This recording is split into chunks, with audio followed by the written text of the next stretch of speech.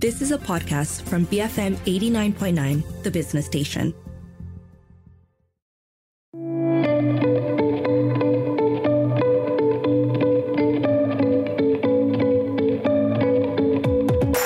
This is Frida Liu, and you're listening to Her Vantage, and this is where we speak to women of influence and leadership. What started only in 2020 has in a few years resulted in ex-lawyer Wong Lee-Ya turning her podcast series, So This Is My Why, into quite a phenomenon. Some of the guests include former U.S. Congressman Barney Franklin, Nick Bernstein, the producer for the Late Night Show with James Corden.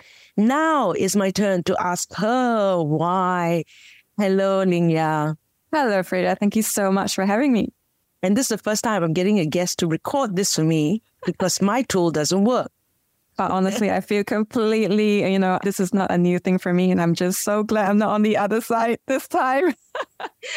So I got lots of questions for you. And this is great because we first met in 2020, well, virtually, because it was a pandemic. And this decision this year, right? You posted this on LinkedIn. I've just resigned, right? Yeah. And that received a whopping response with over 4 million views, right? Were you surprised?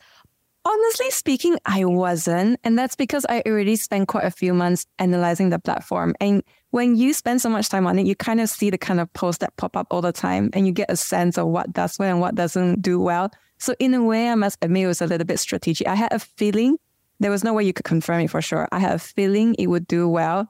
I was just surprised by how well it actually was. Right. And you were saying that you were analyzing it. What were you analyzing from LinkedIn? I just wanted to see, why are people on it? What do you use it for? What does well? What doesn't do well? Because I felt like at the end of the day, when you're doing something like a podcast, you need to put yourself out there. There's so many, many, many platforms. All platforms attract different people. So who is attracted to LinkedIn? Well, always professional people. I mean, these people's CVs are there, so they had to be very careful what they do. So what do they want? What are they drawn to? I just thought this might be a platform that does well. And one day I decided, you know what, I'm just going to give this a go. And within the first week, my first post went viral. And I thought, okay, I'm sticking around because I went viral. And so your foray into LinkedIn actually, a little bit later, right? Yeah. But before that, I want to know, right, what to make this decision to quit, right? How long did it take and to do this, right? What made you decide to do this? I always knew in a way I wanted to quit. Even from the start, law didn't feel quite right. But then it was almost like I was locked into this position where I studied law, I was a lawyer, all my friends were lawyers, all my colleagues were lawyers. What on earth could I do? There was nothing else for me. It felt like everyone was a lawyer. And at some point I decided to do a podcast and I thought, oh, there is a life outside of law. I guess I can figure it out now. And then the question became, well, there is a life outside there, but how do I transition out? It's not as though anyone would want to employ me. People always say, oh, a lawyer is very prestigious. It's very transferable. No, it's not. I mean, can you go to someone and say, can you take me on as a marketing specialist? They'll be like, what's your background, law? Well, do you want to be our legal department? That wasn't what I wanted. So it was a whole journey of going, okay, I don't want to do law. I need to find something else.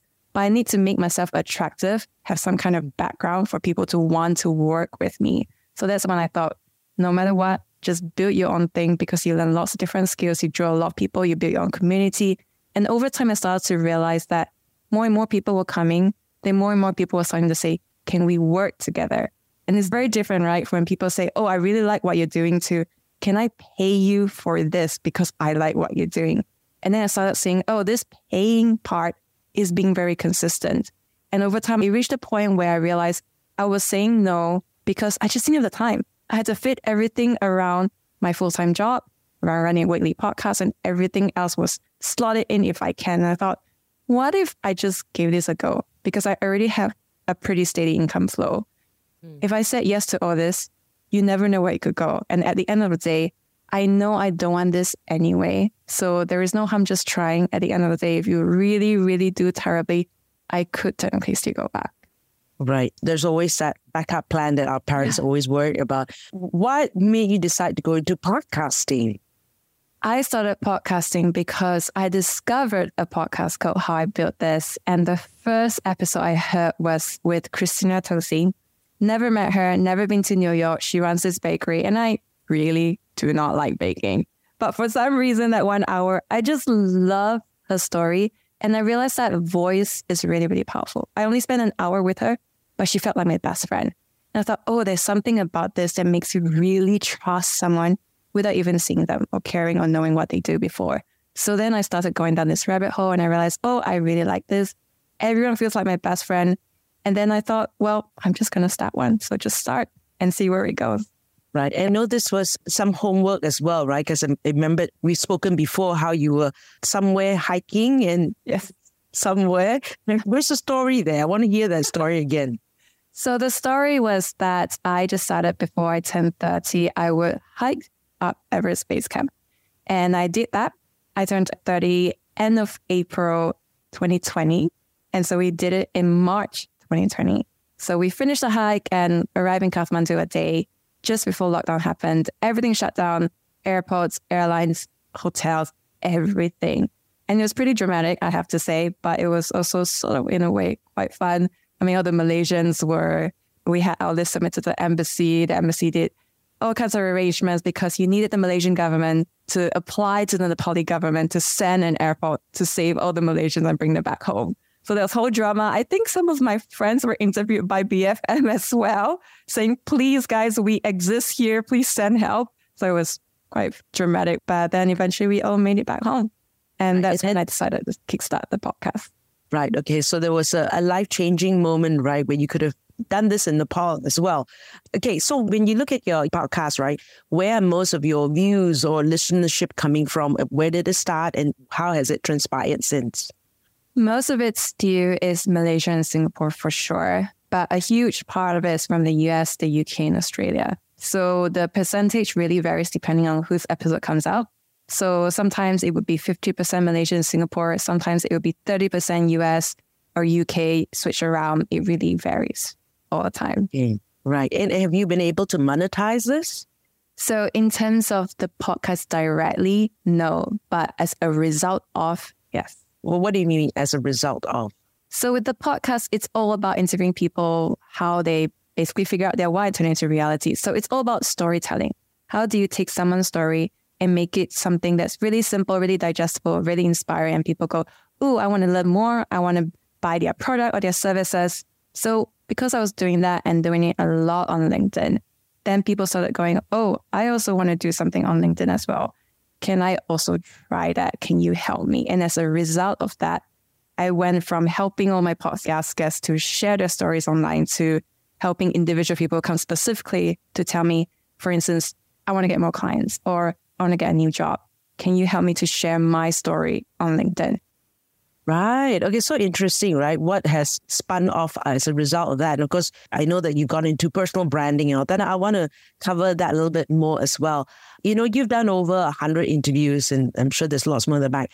And these are really huge names, right? What's your strategy for getting that? My strategy is really just to ask. Like there really isn't any big tactic behind it. I realized that for a lot of people, they just aren't asked. People just think, oh, you're so big, there's no way you will ever say yes. But then I just ask and you will always remember the people who say yes because they are the ones everyone knows about. And if they say no or they never reply, then you follow up. I would say 70% of people I do get on, they get on because I followed up. Some of them, it takes me at least a year for them to actually come on, sometimes 2 years. It is persistency. But if you really want the person, then you just ask. Unless they come back and say, I really don't want to do this, don't ever come back to me, which is, I can count with one hand how many times people say that. And almost everyone else would say, yeah, you can ask because the way you coach it has to be really simple. It's just, can I circle back to you in a year's time just to ask if you're available at the time? No need for you to commit. So it's just a simple agreement to getting another email from me. That's it. And it's very hard for people to say no. Right. And I love this because you don't ask, you just ask and ask and ask and ask again. It's the strategy. Some people like that. Some people like that, right? Like Wei Chun from the Woke Salaryman, they're very popular in Singapore. He said that it was because I kept asking that he went, okay, I'll say yes to you. Okay. We'll talk a little bit more about your favorite interviews. We'll discuss that in just a moment. I'm here with Hong Ling Yia. You're listening to Her Vantage, BFM 89.9.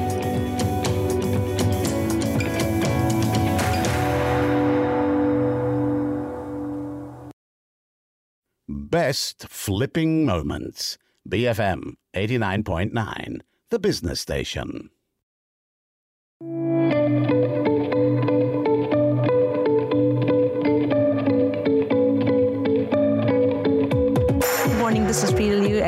listening to Her Radish, and this is where we speak to women of influence and leadership. I'm here with Wong Ling Ya, who started her podcast, So This Is My Why. Some of her guests include former U.S. Congressman Barney Frank to Nick Bernstein, producer for the Late Night Show with James Corden, plus many, many other people.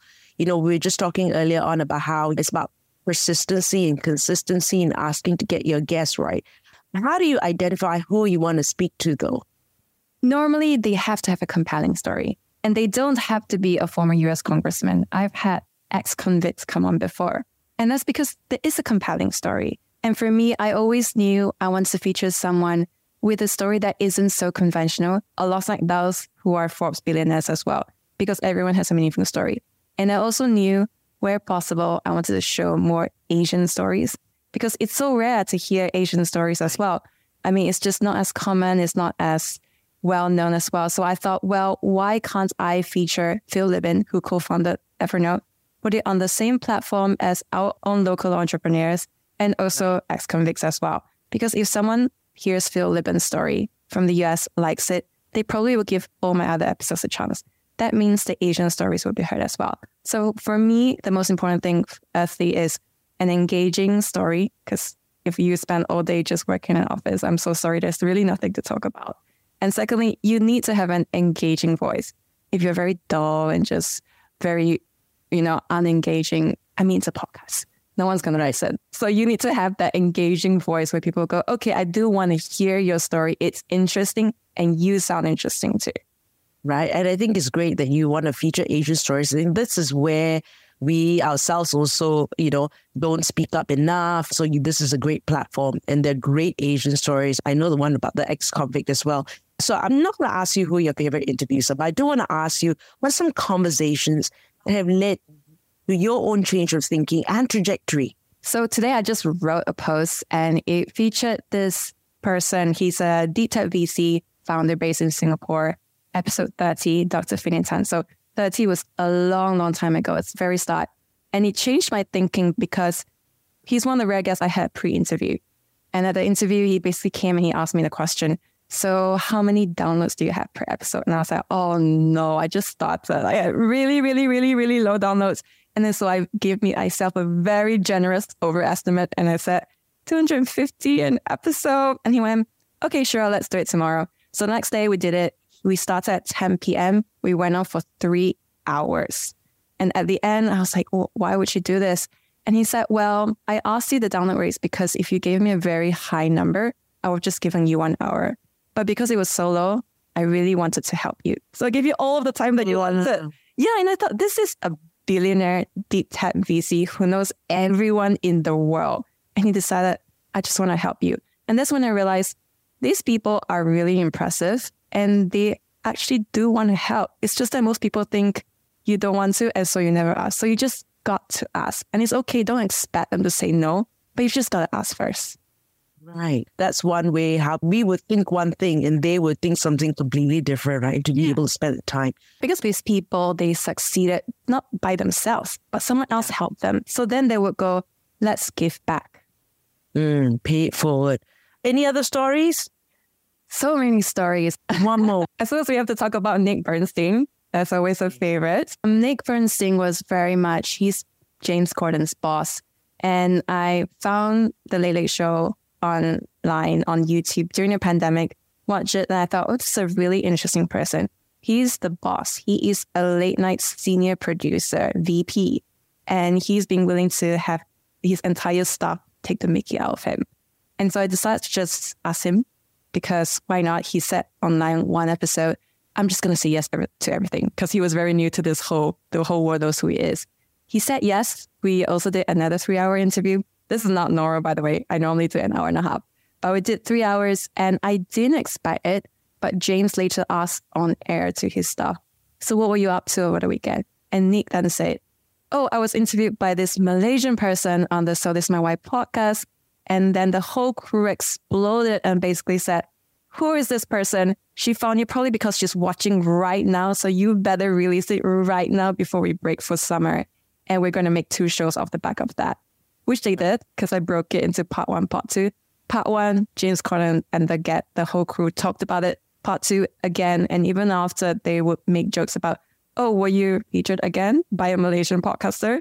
You are the podcast guest that everyone wants. So it's just so interesting, the fact that I would have never been able to plan for this or apply for this. It was just, I saw an opportunity. I saw someone say, I'm going to say yes to everything.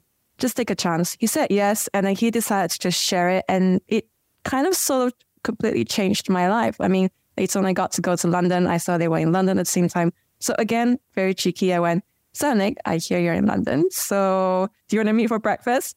So can I get a ticket to one of your shows? Because they were doing a live taping 4 times that week. And the thing is, every ticket is free, but over 250,000 people are fighting for each of tickets, right? And he said, sure. So I got a free ticket on the one day I was in town, and I went in as a friend of the production crew. Wow. Exclusive. There's a drink session. I got to meet James Corden's parents. No way you can ever apply for this. I knew no one. I still don't know anyone else in late night. But because you just try and you just ask, then all these unexpected doors open. Right. And I was going to say that don't worry if Lingya do call you one day, it's not 3 hours normally. No, it really isn't. It's very, very, very rare. Okay, you were saying earlier on that you're also personal branding strategist, right? In your opinion, what are some key must-dos when it comes to personal branding and some misconceptions in your opinion? I think the misconception is the fact that you want to be an influencer. That's the big thing. Everyone goes, but for me, it's really, really simple. For me, I look at how our professional career goes right now, and I just think, isn't it crazy that you could be the very best in your industry? You could work 20 years in this company, but if you decide to leave, resign, if you are laid off, if you decide to retire, you essentially are in ground zero. You have nothing left. All your prestige, all your connection, pay, everything is gone. And then I thought, well, it doesn't have to be that case. What if people around the world, not just within the company, not just your immediate boss, knows who you are, knows what you're capable of, knows who you've been meeting? You share that all the time. So you almost build a personal brand.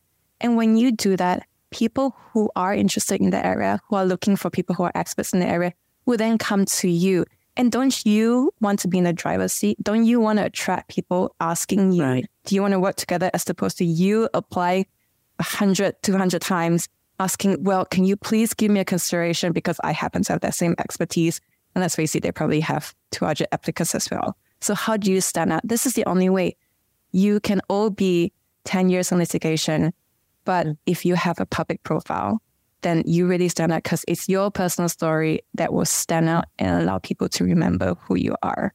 Right. And the person who will be attracted to you will know who you are, right? I mean, you're not going to be attracted to everyone, but at least they know who you are and, I connect with this person, right? It's always on a personal level. Now, you've called this your year of yes. What have you said yes to, and what have been some of the surprises?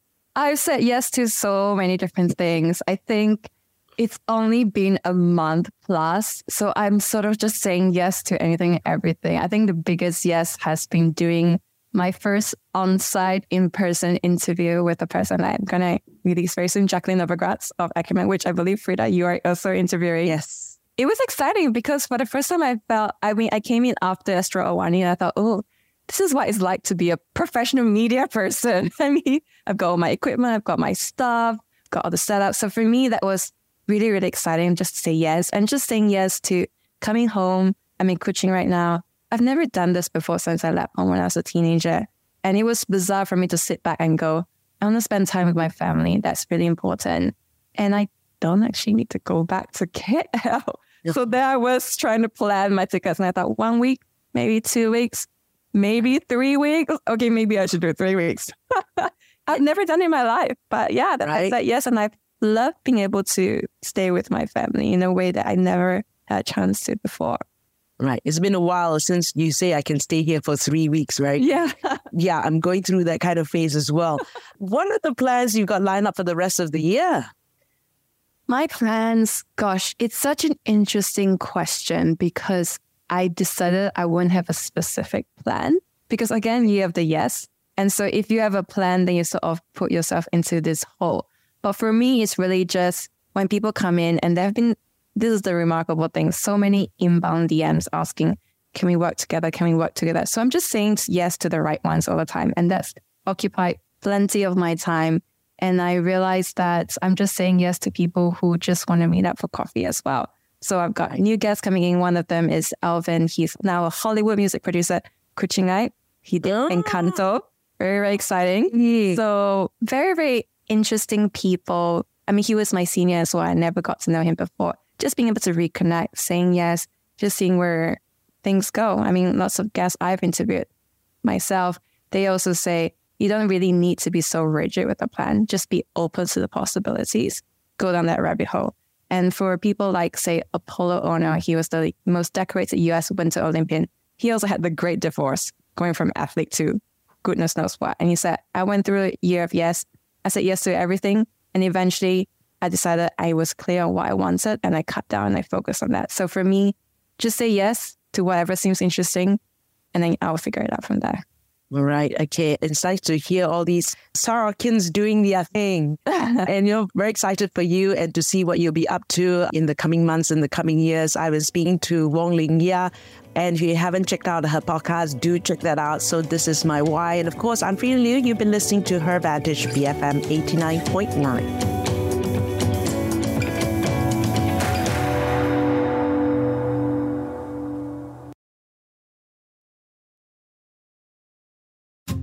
You have been listening to a podcast from BFM 89.9, the business station. For more stories of the same kind, download the BFM app.